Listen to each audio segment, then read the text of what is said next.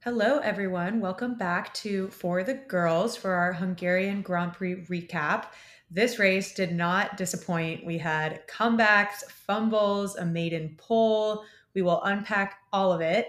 And we are also officially in silly season. And wow, has it hit us harder and sooner than we expected, I feel. We'll discuss the absolute bombshells that Vettel and Alonso have hit us with. Vettel announcing his retirement, and a mere 5 days later, Alonso taking his seat at Aston Martin for a multi-year deal. Judging from our Instagram answer box, you guys are just as surprised as we are, so we will have lots to discuss. Follow us on Instagram and Twitter at For the Girls. We love hearing from all of you, and follow us to stay updated on fun content over the August break as we all try and stay up to date with F1 stuff during silly season. So lots to talk about. We'll dive right in. I'm Tiggy. I'm Sarah. And I'm Chessa. So let's do our main takeaways from the weekend. For me, such an epic way to enter the August break. There's so much to talk about here. Definitely a lot for the teams to think about too. I think for me, this weekend was a really good example of what this whole season has been demonstrating. Reliability and consistency are going to be king or queen for whoever wants to win the constructors. And honestly, I think no team has shown up here in that regard. Clearly, Ferrari can't keep it together. Red Bull was at the back of the starting grid for this race. Mercedes is now back on podium. So actually, Mercedes has been pretty consistent lately. But really, the only consistent team I'm really sensing is Williams. Just consistently at the back of the grid. I know what to expect from them. I love it. So I'm excited to see what the teams are going to change maybe to help with that. And then, side note, we're going to talk about it later too, but if silly season counts for the principals, I wonder if Mattia is going to leave. I don't know what's going to go on. For me, I think not that surprising of a take, but I think with such a huge lead at this point, Max is definitely going to be world champion. I just don't see how Charles or anyone else could breach that gap at this point. I'm going to disagree slightly with Chessa because I do think this was actually an example of how reliable Red Bull is, in the sense that I feel like no matter what happens to work against them, like a disastrous quali starting P10 and P11 while their main rivals are in P2 and P3, I think what really sets Red Bull apart is their ability to react and be adaptable and think on the fly and just always grind and make something happen. So, for example, on Sunday, they planned to start on the hards, but then they came up with a new strategy on the spot when it just became clear to them that the hard tires wouldn't work. And then Max started on softs. So we're witnessing almost peak Max and the team, including their strategy team, which is led by a woman. Shout out to Hannah Schmitz. We are so proud of her. And it definitely makes the contrast to Ferrari just so much more stark. I really don't understand why they won't take accountability for their mistakes. Still, Mattia is saying that won't acknowledge that there was any problems with their strategy on Sunday and said it was a pace problem. That's insane. It's really kind of shocking. Mattia out here refusing to say that it was a bad call with the hard tiles when Charles came right out and said he had no clue why they did it. All the other drivers were shocked. So I don't know. I think Tiggy had an epically correct call when she said Merc could pass Ferrari and constructors. We shall see.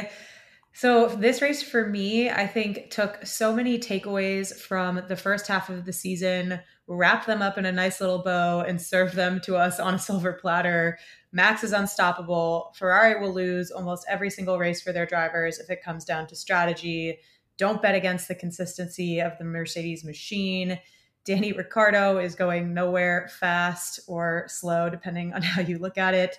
Mick, Yuki, Joe, Stroll, Albon, Latifi, and Hulkenberg officially cannot win the world champion, which is shocking no one, unless any of you out there were holding out hope that Latifi could pull it out of the bag after summer break.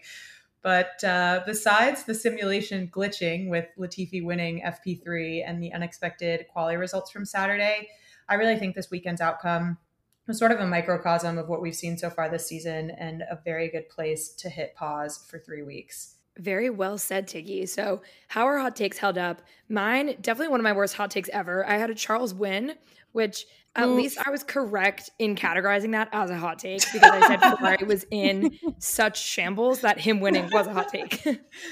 Plus, a Haas in the top 5, which also was tragically off. I'll have to live to see them fight another day. Yeah, I feel like we all didn't do very well this week. Mine were not good, despite me wishing the best for Alonso during his B-Day week. He did not make podium or even top 5, and Chessa and Checo did not do better than Max. Probably a losing game at this point to bet against Max. So I don't know. I guess that's what a hot take is for, though. Yeah, point taken. Mine was also on the underdogs beating their top team. So yeah, Checo did not beat Max for me. Sainz did outperform Charles, but at this point I'm just scrapping everything that had to do with Ferrari. And then I had Lewis winning. So obviously Lewis didn't win, but a Mercedes 2-3 I think makes up for it. So I'm like 2.5 out of 3 or 1.5 out of 3 on my hot takes. Yeah, Chessa, that's not bad. What about MVPs? Yeah. For me, I think obviously, even though I said Red Bull wasn't consistent, I do think they were the MVPs for this race, specifically their strategy team. Like, major shout out to Hannah Schmidt, Sarah, who you mentioned earlier. She's their principal strategy engineer. I think a great driver and a great car is obviously paramount for being a successful team. But these Formula One teams, now we know, are nothing without the people behind the scenes, as we've seen in Ferrari's case. So I'm loving the team moment here. Red Bull really shined for me. Yeah, I totally agree with that. I'm going to be a little bit more specific in Red Bull and say Max. I think the difference between a good driver and a world-class one is a race like that, going from 10th to 1st, like Sarah mentioned, just turning it around, winning with a gap of almost 8 seconds, even after affording himself the ability to do a little 360 spin midway through. So pretty epic. And I will also throw in the Red Bull pit stop crew for the 2.1 second Checo stop, which is legendary stuff, while Ferrari was throwing out 4+ seconds, unfortunately. Ouch. Definitely Max. No questions asked for me. I think after what a lot of people view as an asterisk championship last year, I think I'm glad he's able to prove this year that he is world champion material. So many good, clean overtakes. As Tiggy said, even make a spin look easy and graceful in a way.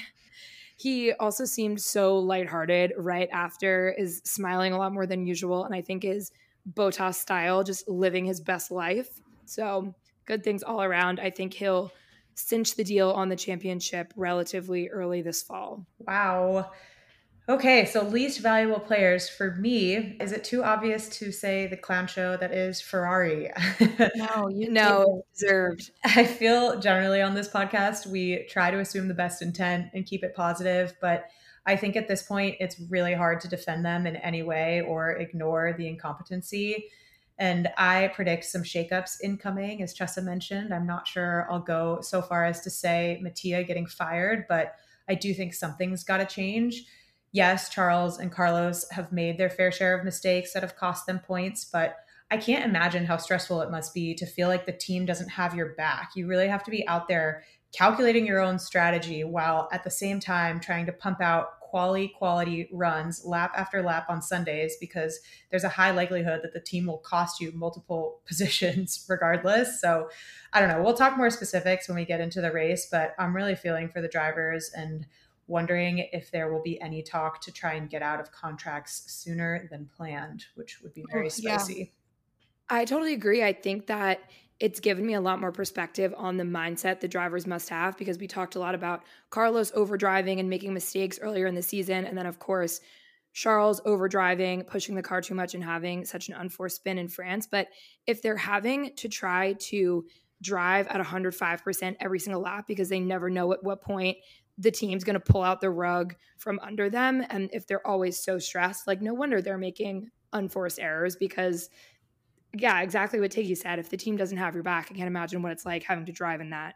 Totally. Again, what Tiggy said about the pit stops, it's like choose your struggle. You can't have a bad strategy and then have one of the best drivers in the world, Charles, trying to stay out in mediums, ignore him, put him on the objectively worst tire, and then also be doing over 4-second pit stops. Like only Ferrari could start P2 and P3 with their main rivals in P10 and P11 and still manage to have no drivers on podium. It's just, it's like shocking to me at this point.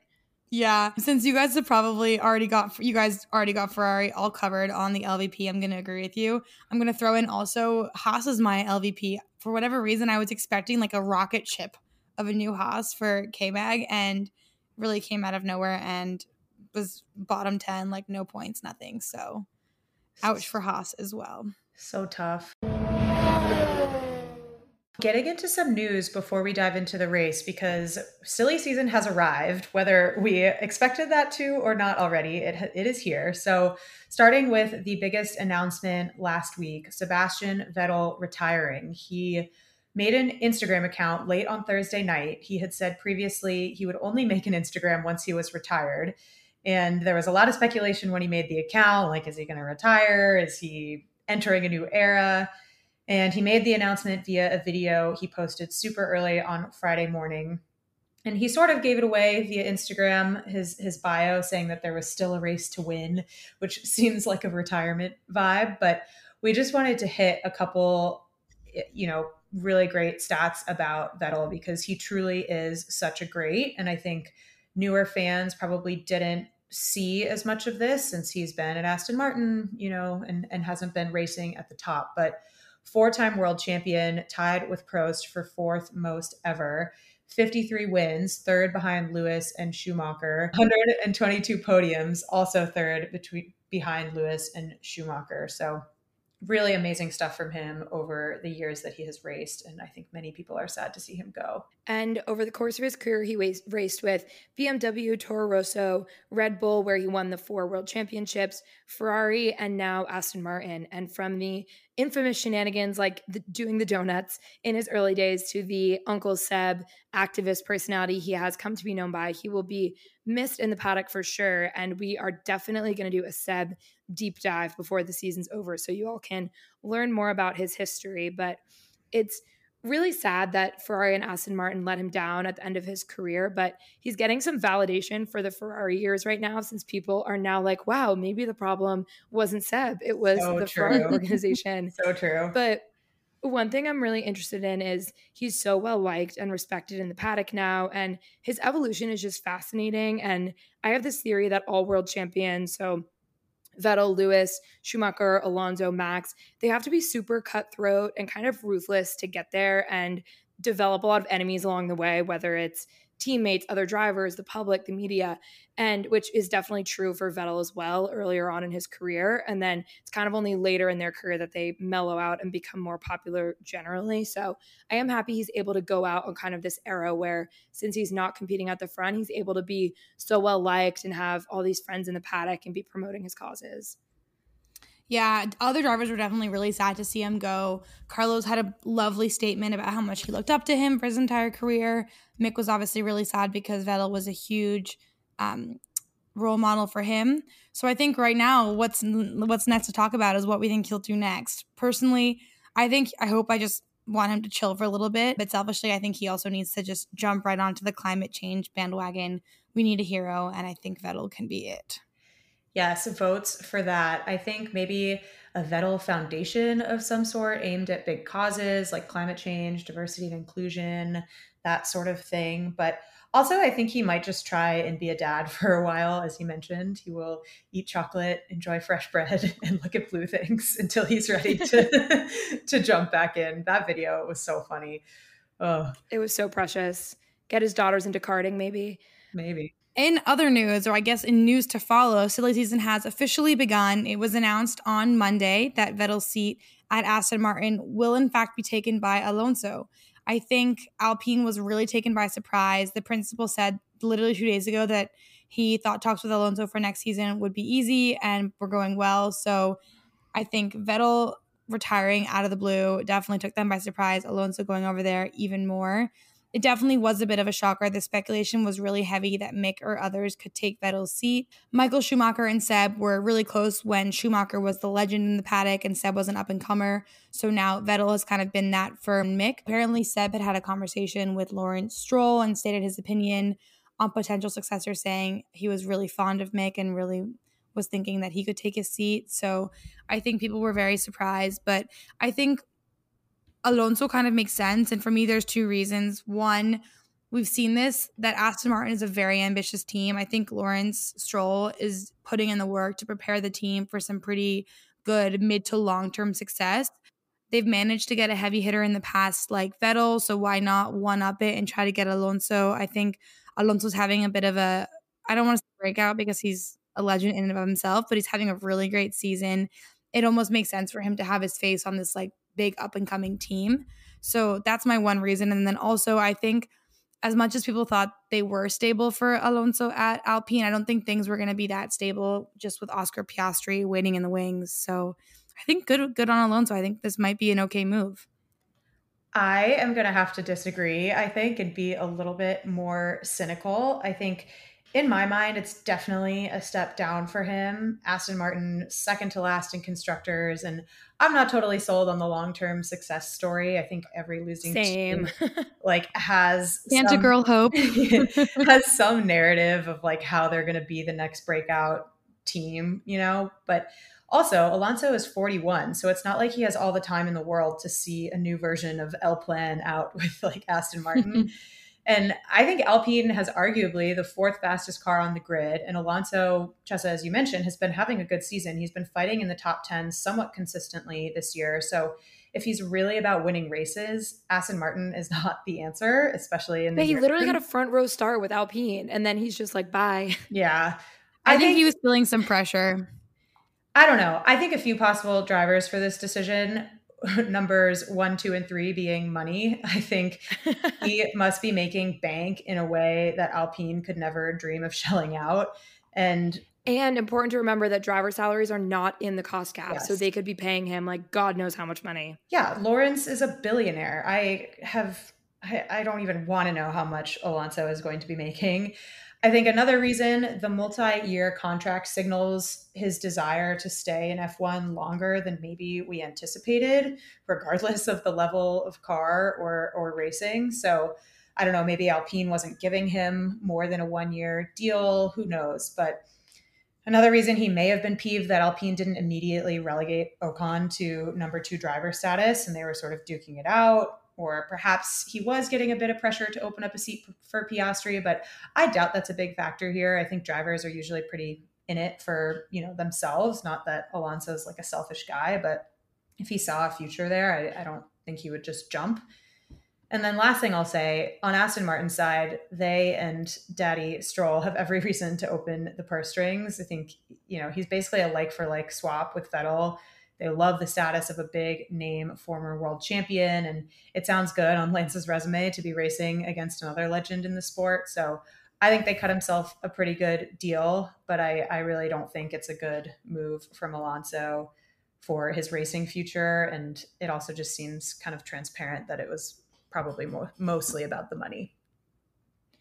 Yeah, I was really shocked by this. At first, I would have thought maybe this deal had been hammered out or had been in the works for a long time before Alpine had its recent improved form and pace.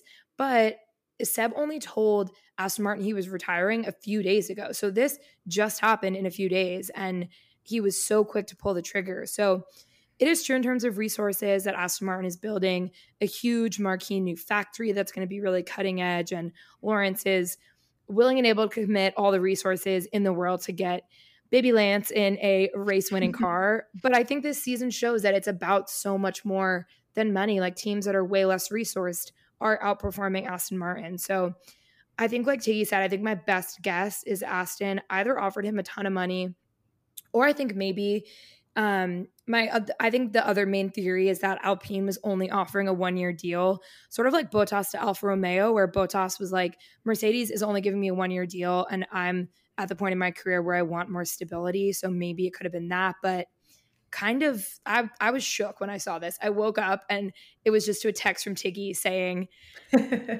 Alonso is going to Aston Martin. I was like, what? Yeah, there is another rumor flying around that maybe something's going on under the hood at Alpine. Like Danny left pretty soon after he joined. And so I don't know. I mean, it's all rumors, obviously, but maybe there's something we don't know going on with Alpine. Who knows? Ooh, that's a good one. But the next question is, who is going to get Alonso's seat? I think I'd be shocked if it's anyone other than Piastri, unless he prematurely signed a Williams contract and is now kicking himself. But I have to go with him, and I expect they'll announce that soon to cover the media blowback from Alonso leaving. Like, it clearly took them by surprise and is not a great look for Alpine at the moment. Tiggy, I agree with you. Piastri for sure. I'm definitely excited for some new blood in the mix. It'll be cool. Yeah. I think if Piastri goes to Alpine, then Logan Sargent might get Latifi's seat at Williams. But rumors are absolutely flying. And the main conspiracy theory right now is that Piastri is going to McLaren and Danny Rick is going back to Alpine to his Renault roots. So if that happens, bring back 2020, bring back Cyril. Just the star of Drive to Survive. We love him. Miss him. Yes. In other news, while not officially confirmed yet, it has been leaked that Porsche is set to purchase a 50% share of Red Bull technology in order to enter Formula One in 2026.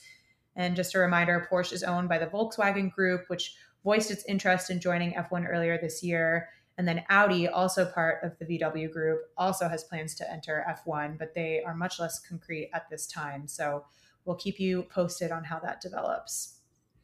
Also, Sauber has renewed their Alfa Romeo title partnership deal. As a reminder, Sauber owns and operates the team under Alfa's name, so another year for them. And then this weekend, we also saw Lewis stop by the W Series, which was really nice to see. What a champ. I don't know why more drivers don't do this. Like, there was a whole media blitz about it, which to me just seems kind of basic. Like, when I was playing soccer in high school, all the boys would come watch our game, and then we would go watch their game. So obviously it should be happening in Formula One. Amen. That's true.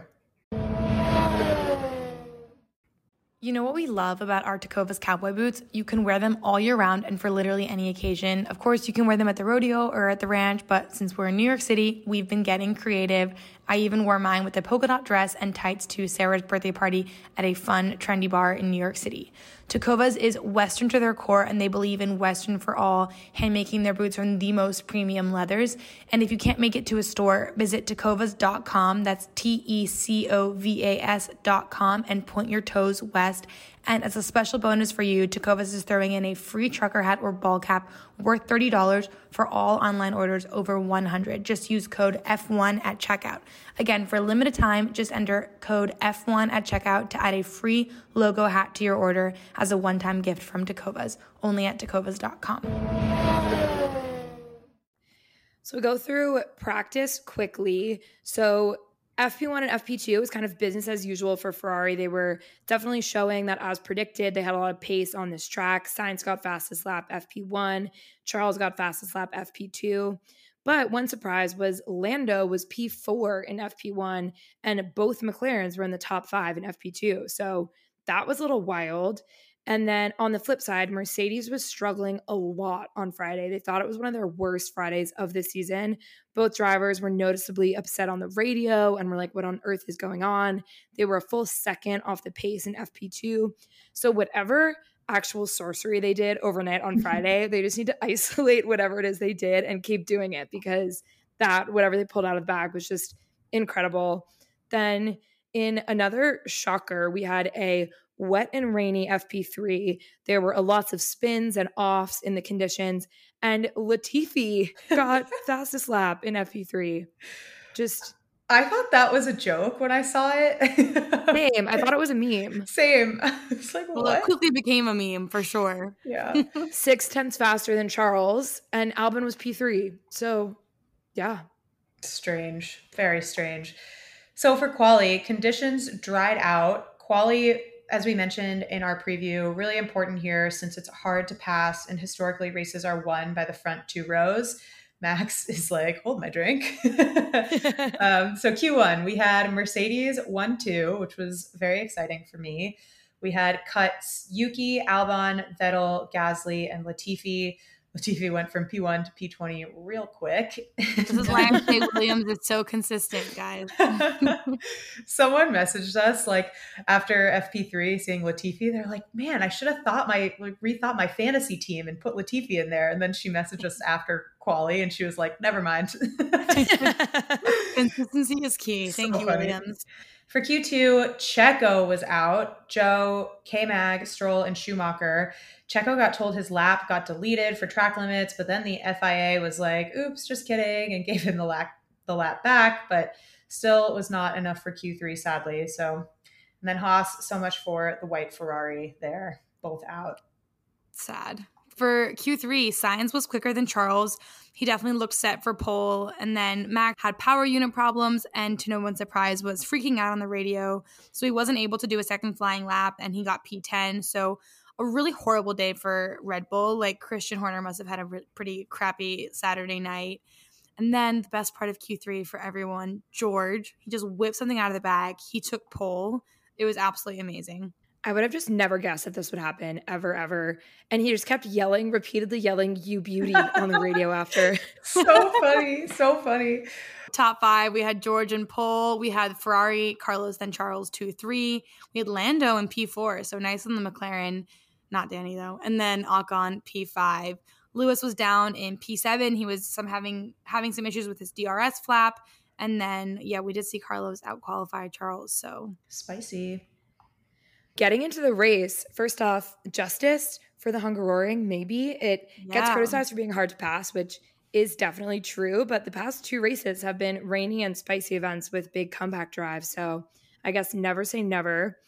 The start of the race, it started dry generally, even though it was kind of a bit damp and kind of spritzing rain throughout the race, but everyone started on softs or mediums. Maybe exactly 0 cars starting on hards should have been some type of signal to Ferrari, but alas. First lap, we had a great start from Russell to stay ahead of the Ferraris. Also a great start from Sainz. He kept Charles behind him and was wheel to wheel on the outside of George going into turn 1.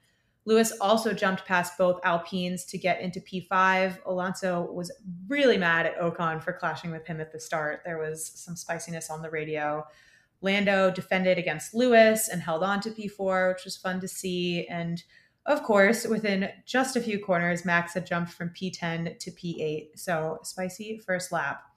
And then by lap 10, the running order was Russell, Sainz, Leclerc, Norris, Hamilton, then both Red Bulls had caught up for Max P6 and Checo P7. Let's talk about the teams. Red Bull. So like we said, they did not have a great quali on Saturday. So both cars took new power unit parts. Max had a legendary drive, like we've been saying. To go from P10 to P1 without a safety car or DNFs or anything is just unbelievable. He's had 8 wins so far this season, so he could break the record for most wins with a single season. Vettel's at 13, so we're only halfway through.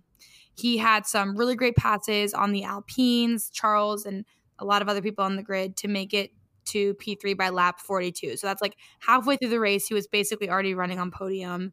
He had some clutch problems. He did a full 360 spin, dropped only to P4 on that. And then he passed Charles pretty easily after turn 1 on lap 45. And there was really nothing that Charles could do. So textbook from Max. And then pains me to say, Checo did not have a great weekend. He's been really struggling. It looks more like his results last year than his results from earlier this season. Lewis really had an easy pass on Checo at one point. So he finished P5. Not that bad considering where he started, but when you compare him to Max's epic drive, it falls a little bit short. But I'm still holding out for Checo. I think we can still see good things from him after the summer break. Mercedes had a amazing Saturday and Sunday. They are confident they can win soon. I think Tiggy has manifested this into existence. We had a Mercedes pole and a double podium finish for the second race in a row. Dare I say it? Dare I say? You can say it now. I believe you. I think they're back.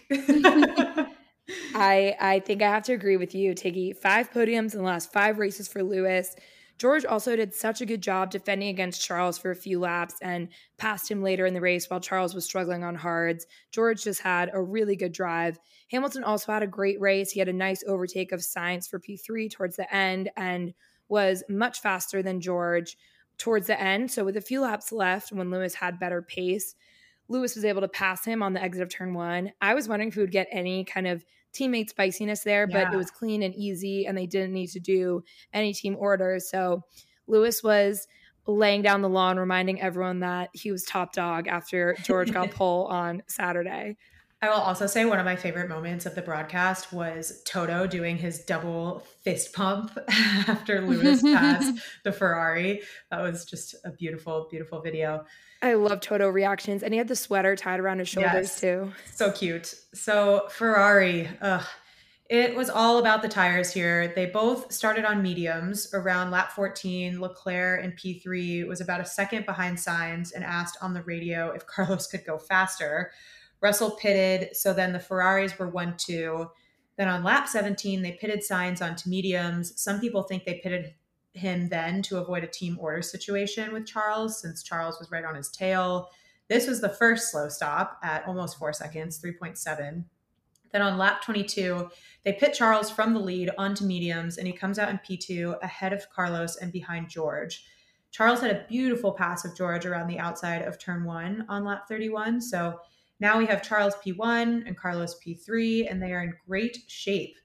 This is where things start to go down. Things are going great. So obviously Ferrari has to change something. So then Charles is in a comfortable lead, 5 seconds ahead of George. And on lap 40, they pit him onto hard tires. So why is this such a bad idea? The conditions on Sunday were cold and damp. Hard tires are harder to warm up and generally have a lot less grip. So essentially the exact opposite of what you would want when there is a chilly track temperature and you really need grip so that you don't slide around everywhere. At this point, Yuki had already spun and Lando had reported on the radio that it was really slippery out there and the very few cars with hards on were struggling. So very predictably, Charles was sliding all over the place on the hard tires and just had no pace at all. He said he had told the team he wanted to stay on mediums longer and didn't know why they brought him in. So Max, of course, passed Charles super quickly and just literally a lap later. And Charles started cursing profusely on the radio about the tires. Max spun and then promptly passed Charles again.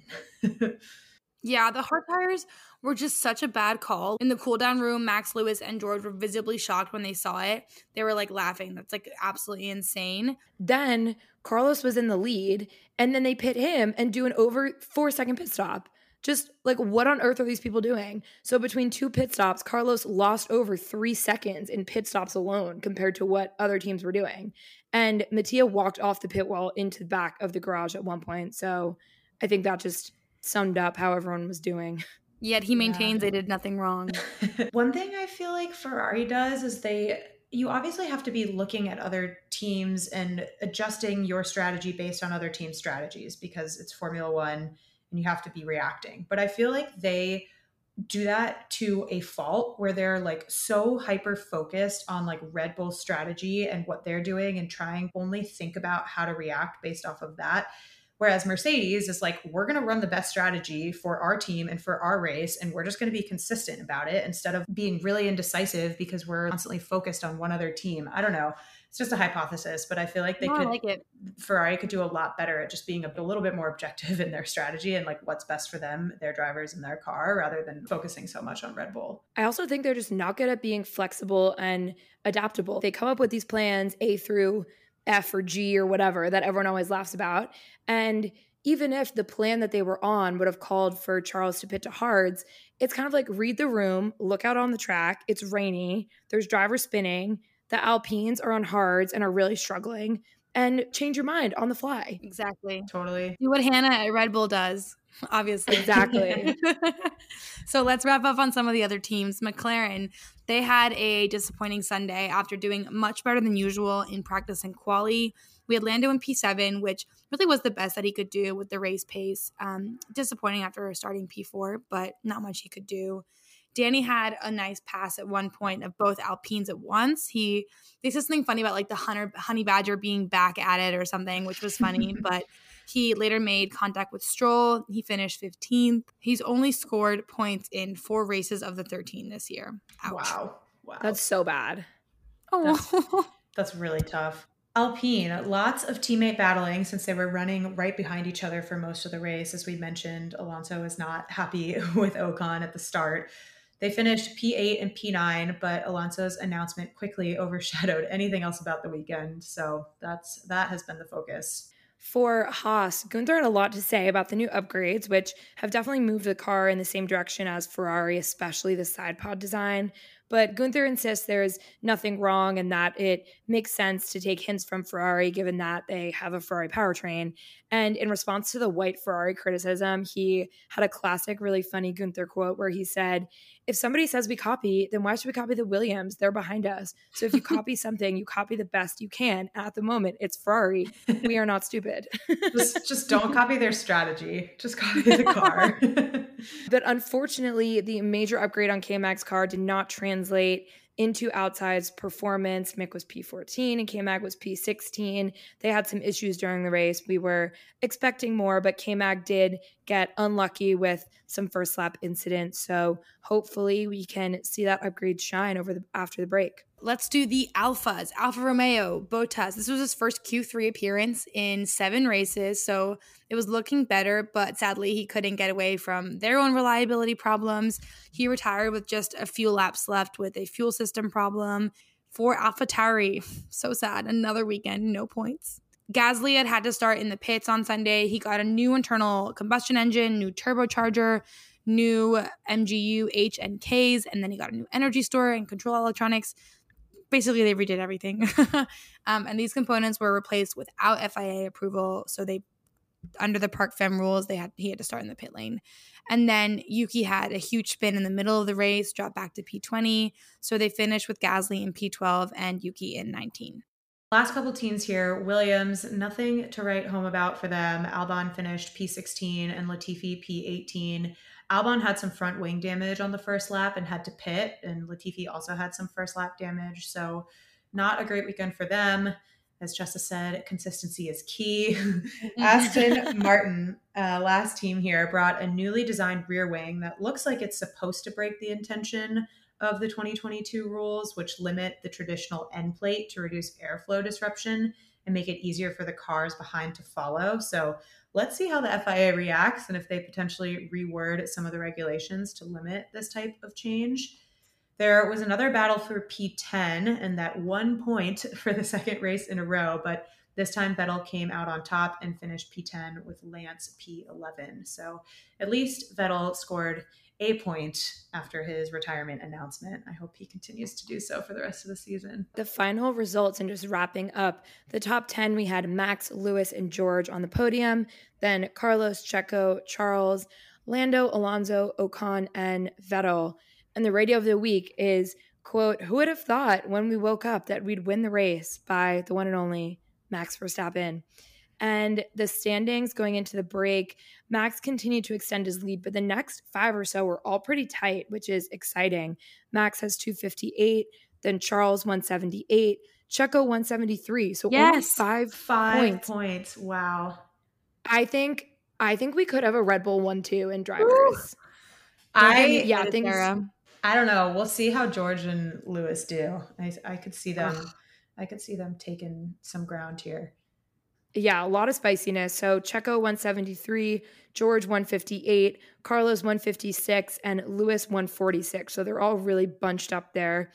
Constructors, Red Bull is at 431, way ahead of Ferrari with 334, but Mercedes is now only 30 points behind Ferrari at 304. Then Alpine is still ahead of McLaren with 99 points, while McLaren has 95. What to expect during the break? We will be back next week with an AMA or Ask Us Anything episode, so look out for another AMA on our Instagram this week.